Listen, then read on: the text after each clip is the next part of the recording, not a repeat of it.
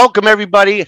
I'm Joe Tarnowski, and today we're going to talk about getting comfortable with being uncomfortable.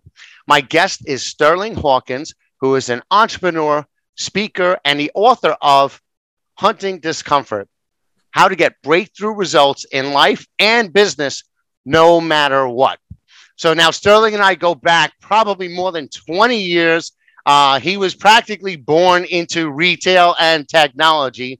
And we're going to discuss some of the concepts that he explores in the book, which comes out next month, by the way. So, Sterling, thank you so much for joining us. And to kick things off, can you give us a little background on yourself and why you wrote the book?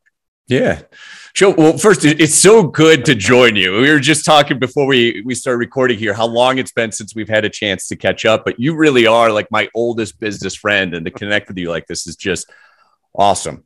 And the bonus is we both get to be wearing black T-shirts while we do this, right? Except I need one of your shirts now. Yeah, I still have to send you one. But here's the thing. I think most people get into speaking and writing because they've done something hugely notable. You know, they've taken a company public at some astronomical valuation, or they've climbed Mount Everest on their hands and knees, or maybe they won an Olympic gold medal despite overwhelming odds. And I know a lot of those people, and they're fantastic. I got into this stuff for none of those reasons. In fact, almost the opposite. Early on in my career, I grew up in my family's retail store in central New York and started a software company with my dad. And, the long story short is we sold it to a group in Silicon Valley, raised a ton of money, multi-billion-dollar valuation. And when the housing market collapsed, our investment dried up. And well, that was the beginning of my hunting discomfort journey. Not a fun position to be in.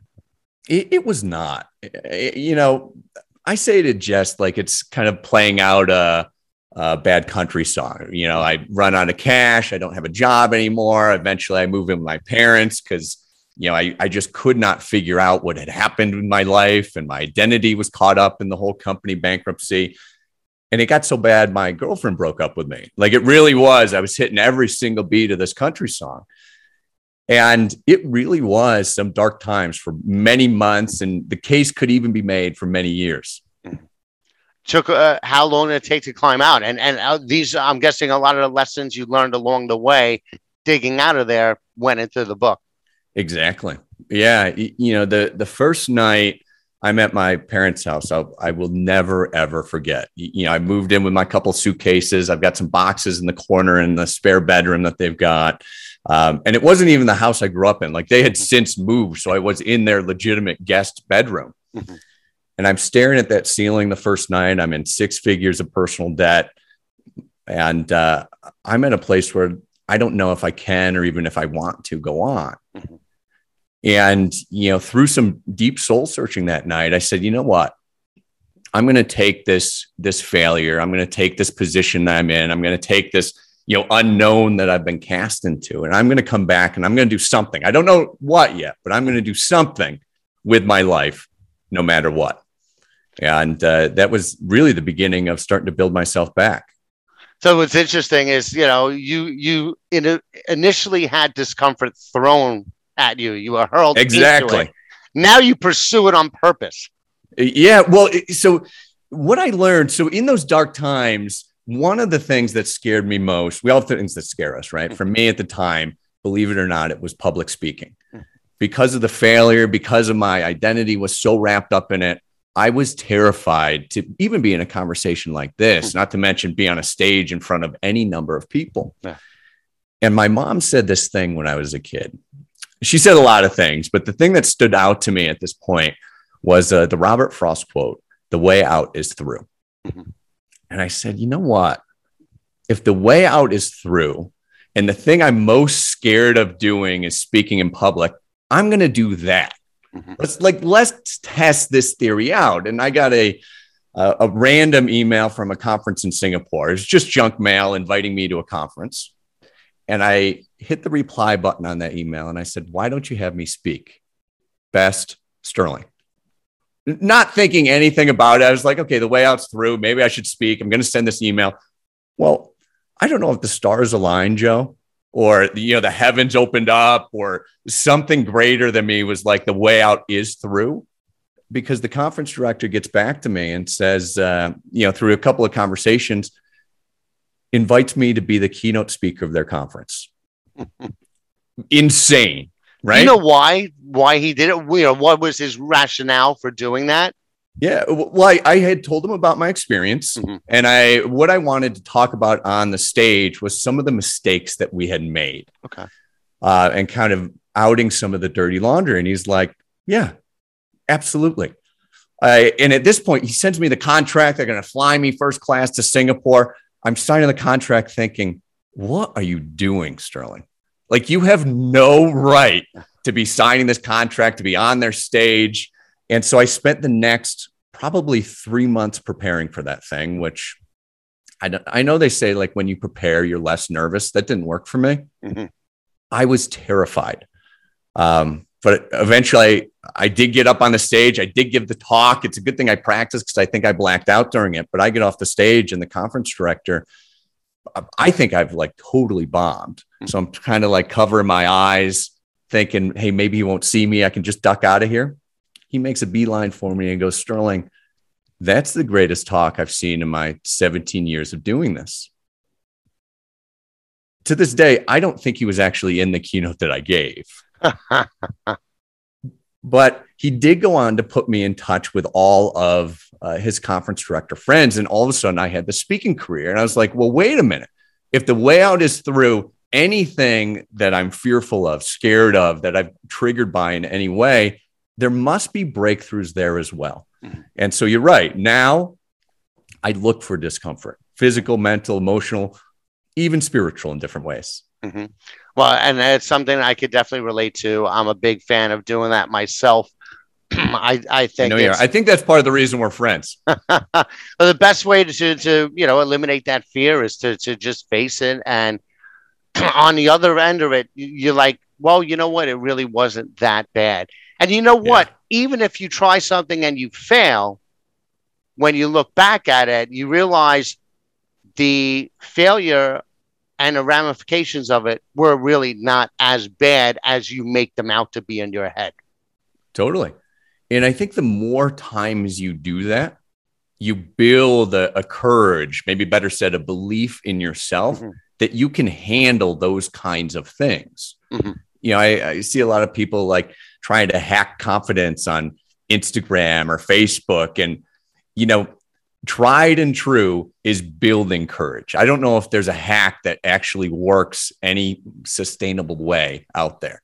It really is from the ground up, building a belief in yourself that no matter what happens, you're the kind of person that can deal with it. It's interesting because you mentioned the Robert Frost poem, and it's through the way out. The way out is through. Well, there's a podcast I listen to. Andrew Huberman, he's a neuroscientist. I love that guy. So, and he talks about that as it relates to dopamine and fear and pushing past anxiety, where physically, if you lean forward of your center of mass, it activates the dopamine and helps you push through fear. There's something neurological in that just, something about forward movement in the face of adversity that reduces the amount of fear in the amygdala. Yeah. So I can't explain he got really technical when he talked about exactly what it was that did that, but it just aligns with that saying in that poem. Well, and it's a biohack for getting better, smarter, and faster. I was just looking at some research out of Yale that said when you're uncomfortable, you learn up to 4 times faster. Yeah. Like 4 times. Like, I don't know how in universities, when they're lecturing, they don't figure out how to make all the students uncomfortable, right? Because we all turn into super beings when we're a little bit uncomfortable, not too uncomfortable, but just enough to kind of get us on that edge where we're most effective. Enough to get the adrenaline flowing. Exactly. Or the dopamine, as Andrew would say. Going back to Huberman, he also addressed that study. Yeah. Where he talked about one way to do it is doing that Wim Hof breathing. Yep. Before you start whatever it is you're going to do, that you need the focus and concentration to do that Wim Hof breathing, or do a cold plunge or something that just gets that spurt of adrenaline. Yeah. And then you get the focus. Yeah. You know what's really interesting, Joe, is when I started this hunting discomfort journey. I started doing some research in the early days. I've done a ton of research going into the book, especially, but I found this research out of University of Michigan. And they were doing these brain scans on people to assess how they were processing physiologically discomfort, whether it was emotional discomfort or physical discomfort. And sure enough, they found that in those brain scans, how humans process any kind of discomfort is almost identical, like exactly the same. From a brain standpoint, it doesn't know if you've just been broken up with or if you broke your leg, to the point that you could take aspirin and feel better if you've got an emotional trauma going on. And I looked at that, I was like, no way. Where we meet discomfort anywhere builds our capacity to deal with it everywhere. It's a muscle that we can build. And so, whether you're seeking discomfort emotionally, physically, but anywhere in your life, it gives you better capacities to handle it everywhere. And I love the Wim Hof stuff, by the way. I've been taking cold showers, not a full cold shower, but like 60 seconds right at the end for, I don't know, maybe coming up on 2 years now. Yeah, same here. Same here. And you know what? It makes the winters a little bit easier to endure. Well, in New York anyway. Where are you these days? Are you still in California? I'm in Denver, and I will still complain about the cold out here. I was in Southern California for over a decade, and so I think I'm still adjusting. I prefer like finding the cold versus just being subjected to it all the time. Yeah, no, I don't mind the cold as much, but then again, I'm New York my whole life. So well, you're out there with like a rucksack and hiking 30 miles in the snow with 50 pounds on your back, aren't you? Yeah, not 30 miles, but in the snow, 6 inches of snow when we had the last snowstorm, I think back in December or January. So, I just enjoy that. So, before we get into the conversation of hunting discomfort, let's talk a little bit about how avoiding discomfort holds us back, because a lot of people don't like feeling uncomfortable. Right. Yeah, they don't. I mean, I think it's just built into us that when we experience discomfort, that's a warning sign that we should leave. And from a survival standpoint, that's correct. Like, your discomfort is built into you as a survival mechanism to keep you safe. The problem is that mechanism is misaligned and isn't always attributing the right discomfort to the right danger. So I'll explain what I mean. A couple of years ago, I went skydiving for, my sister Haviland, for her birthday. And she's like, "You're the no matter what guy, Sterling. You have to come." And so, she twisted my arm. We get over there and we get up in the plane. And have you been skydiving before? I've never done skydiving. You have to sign like 30 release forms that all say you're not doing it by somebody pressuring you into it. And if you die, it's not their fault. And I'm not exaggerating. Like, there are form after form after form. And then you get in this plane, you start taking off and it's all rickety. And I'm thinking, this is insane. Like, this is one of the stupider things that I have ever done. And they have you back out of the plane. I jumped with somebody, obviously. Like, they're not letting me do it, right? But they have us go out backwards so I don't have to look at it, because they say if people look before they jump, they don't want to jump. Terrified, like through every piece of my body. When I jumped, it was phenomenal. But I was doing a little research afterwards, and I found out that the likelihood of dying from skydiving is less than the chances of me driving to the skydiving place, getting stung by a bee, or having some other, like struck by lightning, act of God phenomenon combined. And yet I am much more terrified to jump out of the plane than I am to drive to the skydiving place. Yeah, it's that perception. Exactly. Right. So as we move into discomfort, it starts to better align our internal maps, our internal mechanism with what actually is dangerous versus what maybe our past has told us is dangerous, which is not always correct. And you bring up something in your book, which I think made a lot of sense. Something where you compare it to physics, right? It's like, what is actually true as per physics and the laws of nature, and then what is just you're thinking about in your mind. And usually what's in your mind is a little off compared to that. I think that's why me and so many people have been afraid to speak in public, because it can be very scary. I would call it a fear of exposure in the book, right? Yeah. Like people maybe aren't going to accept you or like you or support you. You're going to be ostracized in some way. But the physics of the situation, there's no danger. Mm-hmm. You're just standing in a room with some other people also standing in a room. And so as we go into that discomfort, it can unlock new opportunities. And if we don't, by the way, it kind of locks us in the jail cell of the results that we already have. If you're happy with them, no problem. But if you want new results, you need to go in that discomfort to get them. Yep. And, that's a good segue into the next thing I wanted to talk about was the limiting beliefs. I mean, I think a lot of people they get into a rut because they have limiting beliefs. They're afraid of trying something new, being wrong. And I think that's a big part of what's holding people back. Totally.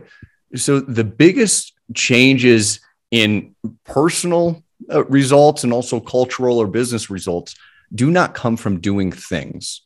They come from changing fundamental beliefs, changing our view of the world. And I always like to equate beliefs to lenses, like lenses and glasses. Mm-hmm. The first thing is, just like my glasses, if I put them on, I see better. You put them on, you see worse. Beliefs change what and how we see something. Very powerful. We kind of know that already. The second piece is more interesting, though, is I'm not oftentimes taking my glasses off and examining the lenses. And I don't know hardly anybody that does that with their beliefs, that sits down on a regular basis and says, hey, what do I really believe about myself? What do I really believe about these other people or the person? Or what do I believe about the world? And are those beliefs continuing to serve me? They got you to where they are, but likely they're not going to take you to the next level. And people are afraid to change. Sometimes they just stuck into that. This is the way we've always done it. And then it prevents them from looking at something in a new way, a way that can be better. And a great example is what we went through when the pandemic hit, right? We were for 25 years, we were based on in-person programs where people got together physically and they met. And then when the pandemic hit, it was like we had to reinvent not only the whole business, but basically the way buyers and brands got together. And then fast forward to now, where in-person events out there are starting up again, but our buyers still want to do virtual. We have twice as many buyers participating in our sessions now than we did before. And I've done, and more than in person. Yeah. And I've done, one of the things that it was don't get me wrong, I love in person. I miss the people. I don't miss the travel. Yeah. But I've been able to accomplish so much more content-wise because now everything is done like this. And I'm able to produce so much more because I don't have to travel. I don't have to find them. I've been doing these articles where I interview about a dozen buyers per article. Wow. And, I just set up the meetings during one of our sessions and I have 20-minute interviews with a dozen buyers. When I was an editor at a trade magazine, I would have killed to have that kind of access. And now I do. And one of the questions I asked them is, what do they think the future of virtual is going to be now that we're getting out of the pandemic? And almost to a person, I'd say 99%, they say virtual is going to be their preferred method for meetings with new vendors, first meetings with new vendors. That's going to be how they vet them. And they're going to save the in-person. In-person's not going to go away, but it's going to be saved for once they're conducting business with them and for more complex conversations. Because on both sides, on the buyer side, time is, and you guys ran a grocery store. time is the one thing that you guys don't have, especially independent grocers or independent retailers of any sort. When they're wearing many hats, they don't have time. So exactly. And I bet without the pandemic, you probably would have never pushed as hard and as fast into virtual, right? No. And exactly what you said is right on, hard and fast, because it was always in the works. Yeah. But the pandemic accelerated it by several years. Yeah. And then it's just everybody got so used to it that, I mean, we have buyers that are participating in 10, 15. One that I interviewed is participating in 22 sessions this year. Wow. If we were doing it in person, they'd get to do 2 or 3. Yeah. So gives them this opportunity to meet all of these brands, get exposure to them, gives these brands more opportunity to get exposure to these buyers. Yeah. But again, all of this happened where, one, we had a chance of either losing our whole business because we couldn't adapt, or, instead we just took a chance. We're like, let's just build a platform from scratch and make it happen. Fortunately, our process and our format lent itself to this. It's not like trying to turn an expo into what we do. We were basically, we're doing the same thing we always did. It's just a different medium that it happens on. But again, if we were stuck in those limiting beliefs of, well, we always did in person and that's it, we just have to find out a way to do it in person during the pandemic, we wouldn't be alive right now. So it's you guys did a phenomenal job. And I think, I'm sure it wasn't comfortable building the platform from scratch and, everything that you went through to get to the success that you're seeing today. But there are breakthrough results just in terms of the number of meetings that you had. And I don't think that's limited just to industries that might have some online potential. One of my favorite case studies that I've done some work around is a restaurant in Seattle, Washington. Just a single restaurant, well known for like their customer service and the people and the chef and the smells, right? Like a community kind of place. And during the pandemic, billions were lost overnight. Countless restaurants will never reopen. They're applying for loans, they're closing their doors, they're laying people off. Not that any of those things were wrong, by the way. But what this restaurant Addo did is he leaned into it and he said, you know what? We're going to go through this discomfort. We're not going to let it stop us. And through some really innovative thinking, they started their own delivery service. They started special menu items. They started shipping products direct to home. Like, they've created fantastic experiences out of their restaurant. Even when restaurants were still closed, they were doing more sales than they were even when their doors open. It works for everything. You just have to go through it. Yeah, no, that's a good point. There's a leadership consultant. Actually, he's an author. His book comes out in July. Called "On Mission: Your Journey to Authentic Leadership." Actually, I'm going to introduce you guys because I would love it. You guys would hit it off. He was in the military. Goes back to he was with our CEO in the Marines. And Greg Farah, our CEO. So he was, they served together in the Marines. And, but this guy was also the chief counsel of a shoe retailer. And similar story during the pandemic. They, instead of closing down and laying everybody off or furloughing people, they just turned their stores into fulfillment hubs. And they doubled down on e-commerce, and their staff ended up just becoming like pickers and packers. And they were able to keep everybody working. And, so there were so many people that did that, but then there was other people that either gave up or they didn't want to try something different or try something new or, granted, some people were put in a position where the best thing for them to do was just close. Sure. But there were some that just gave up, that didn't want to try. Because like you said, it's not comfortable. The time we went through and when we were making a transition was not pretty. It was not fun.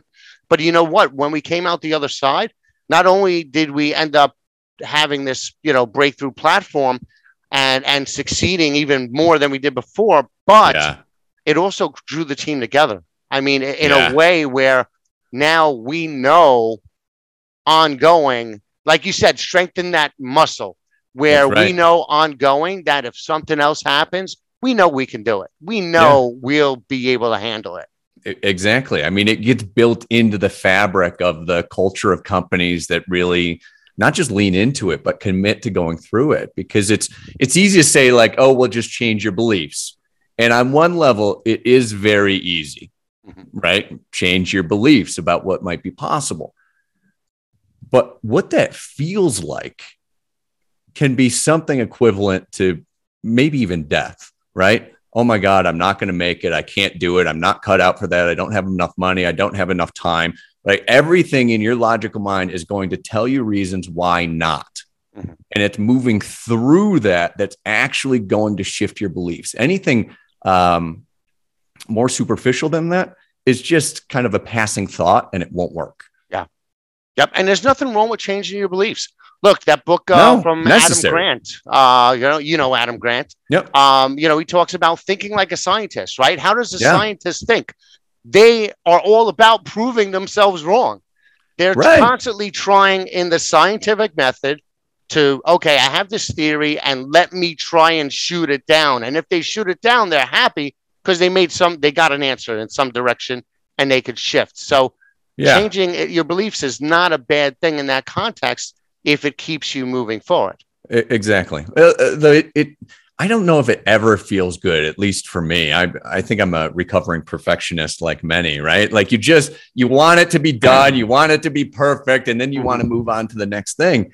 And it just doesn't work that way. It's a continual process of improvement as you get maybe failures in big ways like I have, or smaller ways. It's just feedback to adjust your sense of the world, adjust your discomfort to make you even more effective. Yeah. And it's that continuous improvement. I know, I've been studying karate for a long time. I know you do yoga. A lot of yoga. And the thing is, what I love, like the founder of my system had a saying where he said, you're never as perfect as you are the day you die. Right. In other words, you keep improving. And it's like, I can be working on something and working on it. And of course, my instructor will always show where, and it's always, and what I love about it is you're constantly, there's always something you could do better, always something you could do better. And when you're exposed, I think in the right way, where it's in the context of always improving, not that you screwed up, but in the sense that, when you understand that a mistake now is a learning for later, it kind of helps with that mindset of, all right, it's not that bad a thing that I did something wrong. Right. Yeah. You get better at it. And if you're not willing to be wrong, well, one, you're never going to be able to achieve something new. You've locked yourself into the results because you're not going to change your perspective at all. And two, you'll never learn anything new. You basically locked yourself into place, either as an individual, if you do it inside of a company, you've locked the company into place. And then, I hear a lot of people walking around talking about being stuck. It's not because of the market. Yeah. It's not because what's going on with the inflation or the economy or the war in Europe or anything else. It's because you've just been unwilling to maybe be wrong, or said differently, give up some of the views, perspectives, mindsets, and beliefs that have been holding you back. Yep. If you're not making any mistakes, that means you're not trying. Right. There's a company, I don't remember which one, or if I read it or heard about it or watched it somewhere.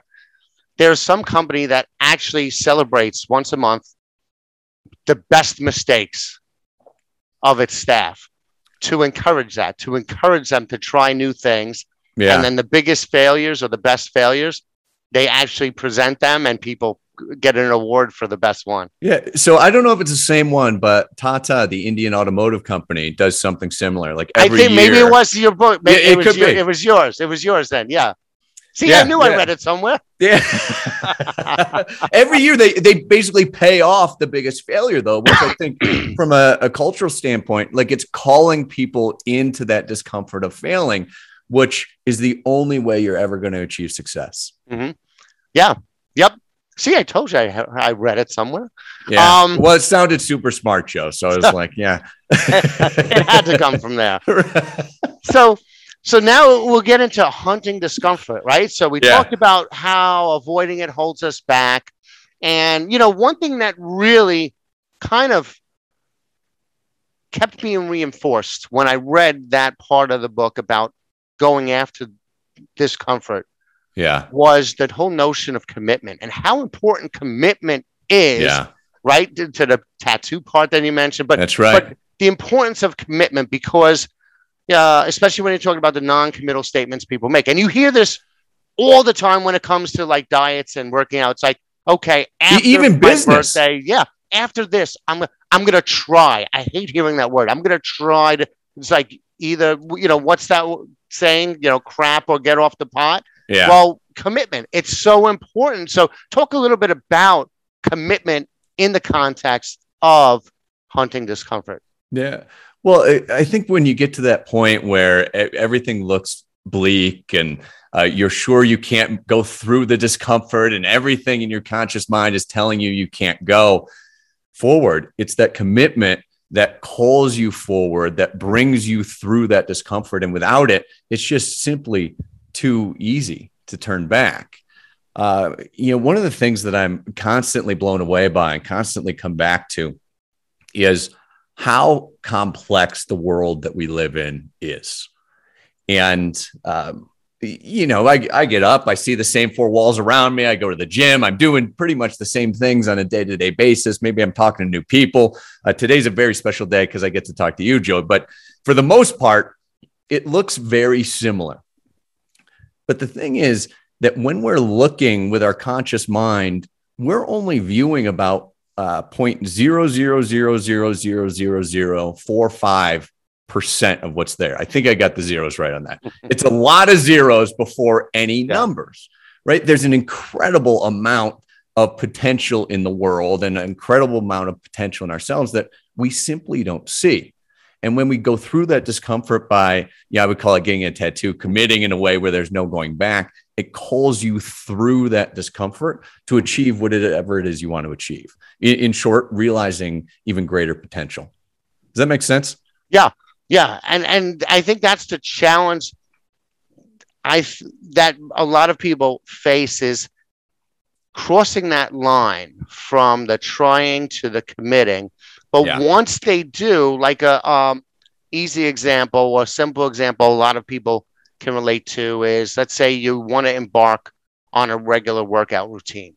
Yeah. Those first couple of weeks or that first month, it's a lot of work to get yourself motivated to actually do it and then go through but after a few weeks or a month or so, it's a habit and you just do it. It's like, okay, it's 6:00. I got to start now. So, and the beauty of it is the motivation is not necessary anymore because it's just become that commitment, that habit. Yeah. But getting to that point is the challenge. And I think so many people, that's where the sticking point is, and they don't make it past that hump. Yeah. Well, it is uncomfortable to commit, right? Especially commit in a very serious way. Like if I asked you, hey, Joe, you're right. Yeah. Like, what are you going to do no matter what tomorrow? Like you'd probably stop for a moment to think about that because you're really committing. And I think that is very important, whether we're talking about health issues or business issues. Like, what am I actually going to do? And when we're in this kind of nebulous world of I want, wish, hope, could, try, might, or can't, right? That non-committal world, our brain is going to take the easiest path forward, which is, well, let's just keep it the same. I don't want to do anything new. Yeah. And it's this part of the brain called the reticular activation system. I think I have that right. It's the RAS. Yeah. And when you're not committing, it looks for other reasons why you can't. But when you really commit to something, it retunes that RAS to look for ways that you can achieve what it is you want to achieve. It's the same tool. Like if you ever bought a new car and suddenly you see that car everywhere. Yeah. It's that's the RAS. Yeah. Right. And when you make that commitment, whether it's to a new car or something else, you start to look at the world through the lens of how can I versus here's all the reasons why I cannot. Yeah. Just for the record, I've never owned a car. I've had my license. You're a New Yorker. It's a bad example for you. But I've never owned a car. But I do know exactly what you mean. where all of a sudden you see this or you start hearing things because now your attention is more focused Right. on that thing. Well, you go to a lot of conferences and, there's a lot of noise, there's a lot of din. It's the reason you can pick out your name from maybe across the conference space because you're tuned for it. Yeah, definitely. And so many times people self-sabotage, like they'll talk themselves out of something that, again, is good for them and will, provide growth in whether it's personal or business, but it's hard. But they'll talk themselves out of it. Why do they do that? Because it's easier. Yeah. Right. Like we live in a time where I can basically sit on the couch and be entertained by Netflix. I can work through Zoom and I can have food delivered to my doorstep. It's comfortable. We can do that essentially. I mean, you might be working in different ways and you might be committed to different things. But when we're comfortable, it just becomes an automatic. And unless you're willing to develop yourself as the kind of person that goes after discomfort and wants to grow regardless of the circumstances, you can just get stuck. So I think it's just like biological in nature. Yeah, we're hardwired. It seems to safer. Be like that. It seems more comfortable just to keep things as they are because it's, that saying, better the devil you know than the devil you don't. Yep. That's it. It's the devil you know, even if you don't like the results, even if those results are uncomfortable, you know it. So you're more likely to stick with it. Yeah. Yeah. I mean, just evolution wise, it was better to be comfortable and to not expend energy and to stay safe in your cave if you could, than to just be out all the time where you could have gotten eaten or something like that. Right. But by the same token, if you got hungry or something, you kind of had to. But we had discomforts thrown at us back then on a regular basis. So we got enough of that exercising that muscle. Yeah. Now we can literally sit on our couch and get everything delivered to us all the time and we never have to do anything. So right. And it's caused that where we started, right? That miscalibration of discomfort, feeling discomfort, even though there's nothing that's actually threatening to you. Yeah. And some people don't venture into uncomfortable things because of self-doubt. But you mentioned in your book that a little bit of self-doubt is healthy. Can you talk about that? Yeah. I think it is, somebody that doesn't have any self-doubt, I think can be damaging to themselves and others because it just becomes destructive, right? They're not intentionally reflecting on the impact they're making, who they are, how they're operating in the world. Healthy self-doubt is knowing that you have it, but not being victim to it, but articulating the limitations that you actually do have. Again, in physics, right? What limitations do I actually have in this moment? Because there may be real limitations to that. And that's the first step to overcoming them. Yeah. That would make you actually prepare, like work harder to prepare too. If you have a little, like if you have no self-doubt, you may just try and wing something where if you have a little self-doubt, you'll prepare a little more, kind of like you did with your speech. Yeah, I was just going to say, I think one of the reasons that first Singapore speech was so successful is because I obsessed about it for 3 or 4 months. And all I did was practice speaking, right? If I had no self-doubt, maybe I would have gone, I would have given the talk, maybe it would have even been fine. But I don't know it would have been good enough to launch what has now become my speaking career. So there is a use for it. It's just not letting that self-doubt stop you. Yeah, it's like what they say when you feel afraid or when you feel fear. Like even like the Navy SEALs, when they're getting ready to go on a mission, they feel fear. But basically, that's just telling them that they know what they're going to do is going to be difficult, and it's gearing up their body to be prepared for it mentally, physically, and exactly. Yeah, and I think what's comforting to me in that is that most everybody has at least some level of self-doubt. And pretending otherwise just makes it worse. I mean, that's where you see these people that just feel like it's all bravado and no substance. That's what that is. Like self-doubt that they're trying to cover up. But it's that self-doubt that I shouldn't say all, many of us have, that becomes the path to building courage and confidence, right? It's going through that, not knowing if you can, and going through and proving to yourself that, hey, I can, or hey, I couldn't. And here's what I learned from it so I can the next time. Exactly. It'll make you want to do the right thing. To, let's say you're trying to build a business or help somebody. Yeah. That self-doubt is going to put you in a position to prepare enough so that you can help them, or help your business, or, help yourself in a positive way. Yeah. Yeah. And it tells you what you really care about, Mm-hmm. right? Like if I have a lot of self-doubt about publishing this book, for example, that's because I poured my heart and soul into it, Mm-hmm. right? It matters to me. And if I looked at that self-doubt as something that's saying, hey, Sterling, you should pull back, you can't do that. Well, then I'm going to be left unfulfilled in the world. I'm going to be leaving all of this potential, all these thoughts, not because there's not some good things in this book. I think there's a lot of them, Mm-hmm.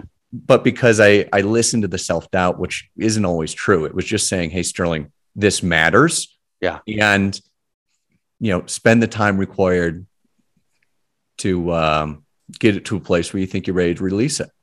Yep. Because you want to deliver value. You want to make sure Exactly. it delivers value. Exactly. Yeah. So talk a little bit about why we should all be doing something hard every once in a while. I'll give us some examples of that. Yeah. Well, so one of my favorite stories about this is a personal story. So, we talked a little bit about the pandemic and the impact it had on our business. All the speaking and workshops that we had were canceled in the span of about a week.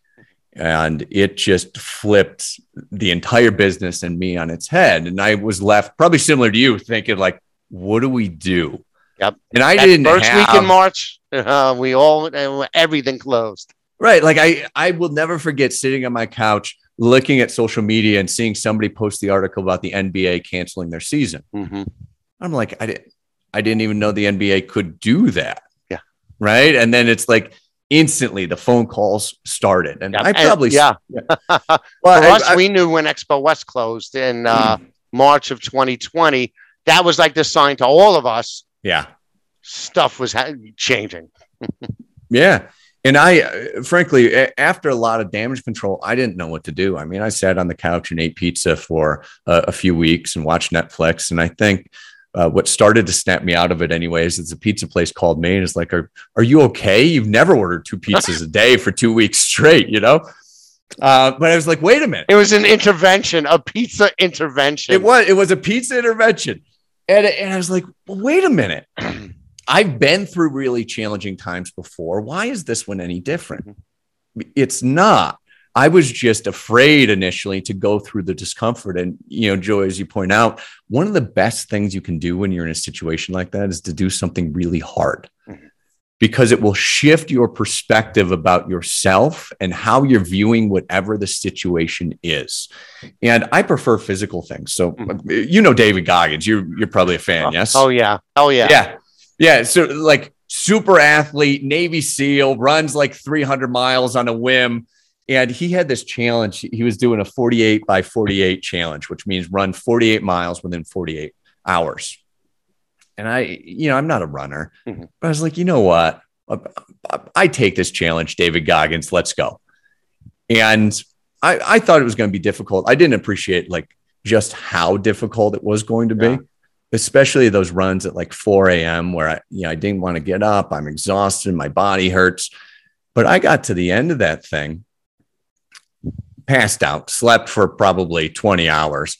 And the next day I got up and I was like, wait a minute, I know what to do.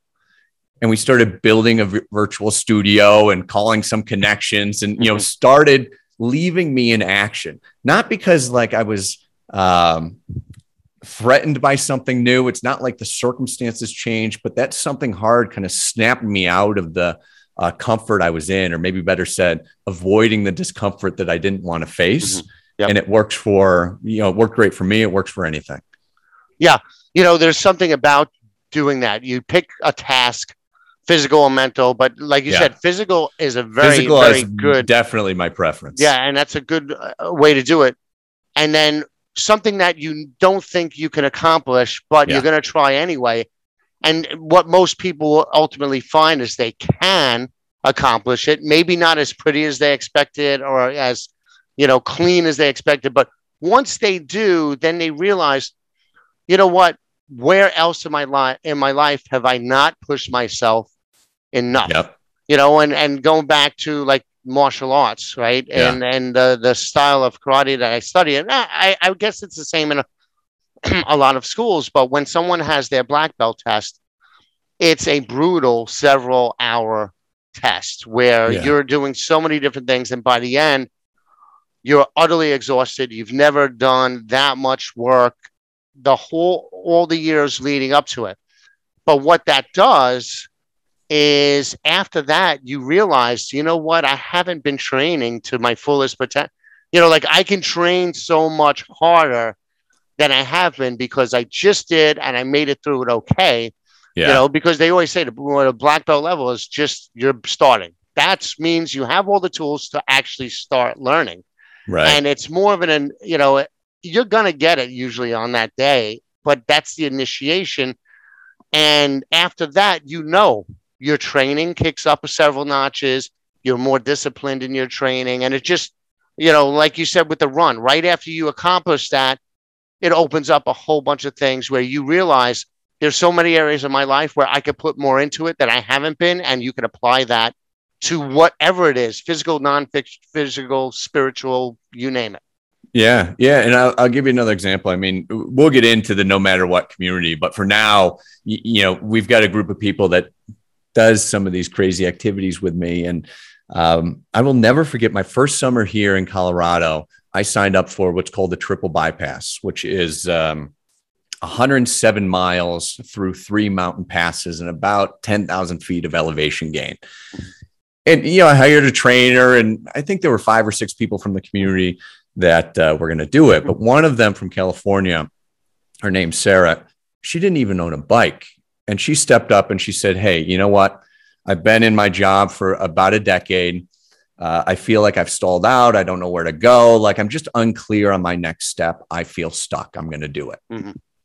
And I give her a tremendous amount of credit because eventually she bought a bike. She did the training.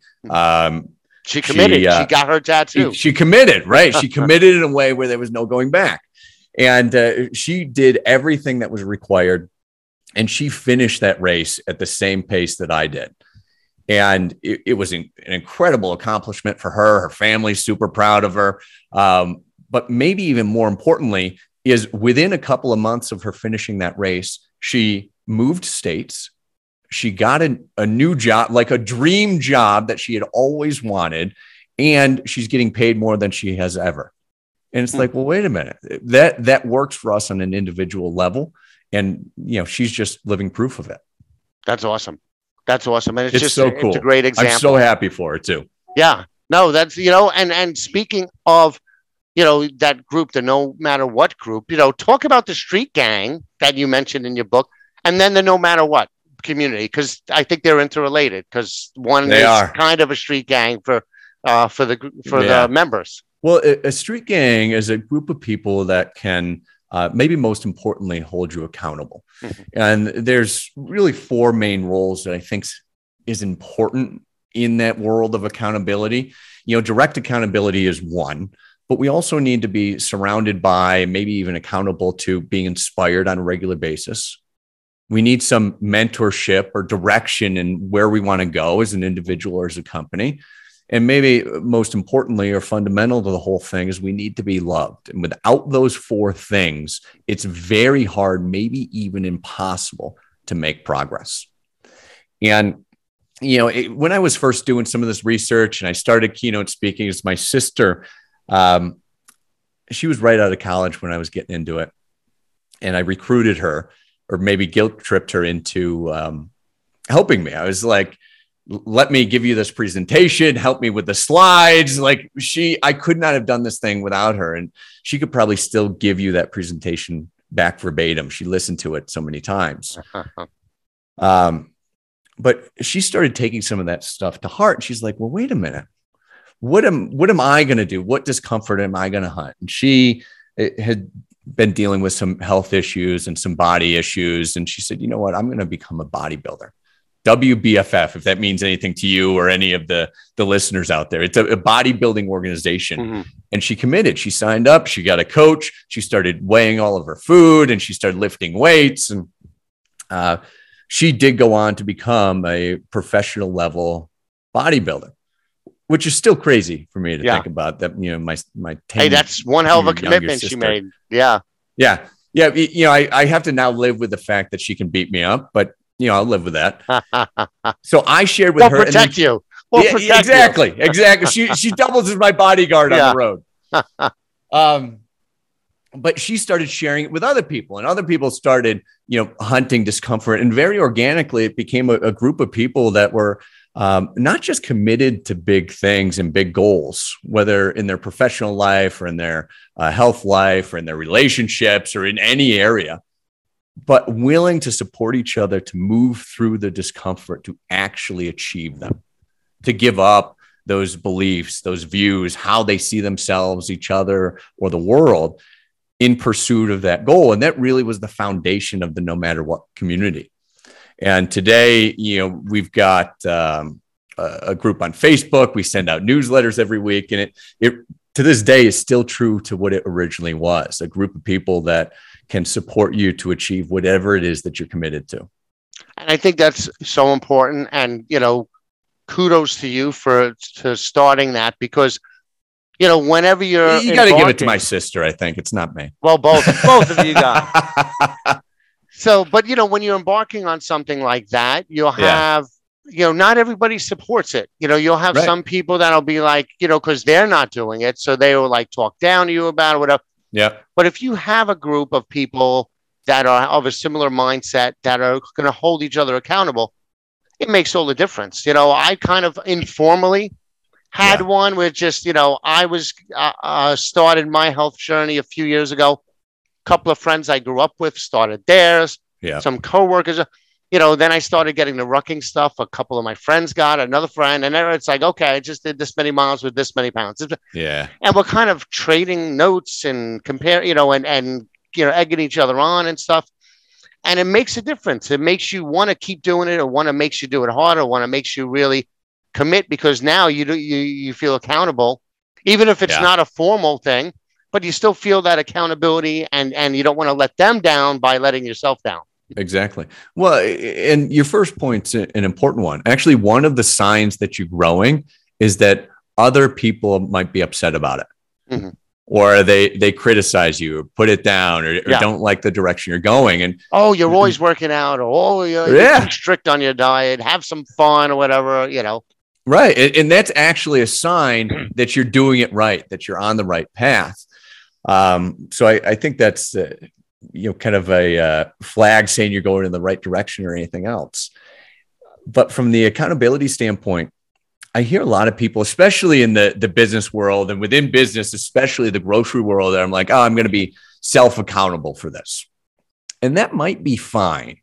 I think self-accountability is something that can support you to basically maintain the level that you're at, but it will not work for growth unless you've got a group that can support you outside. It just is too easy to fall back on the status quo when things get really tough. So that's exactly what the group's about, right? So I encourage everybody to share in that community what they're up to, ask for some specific accountability if they're looking for it, and there's always somebody there that'll do it because they've had it done for them. Excellent. So again, where can they find the No Matter What community?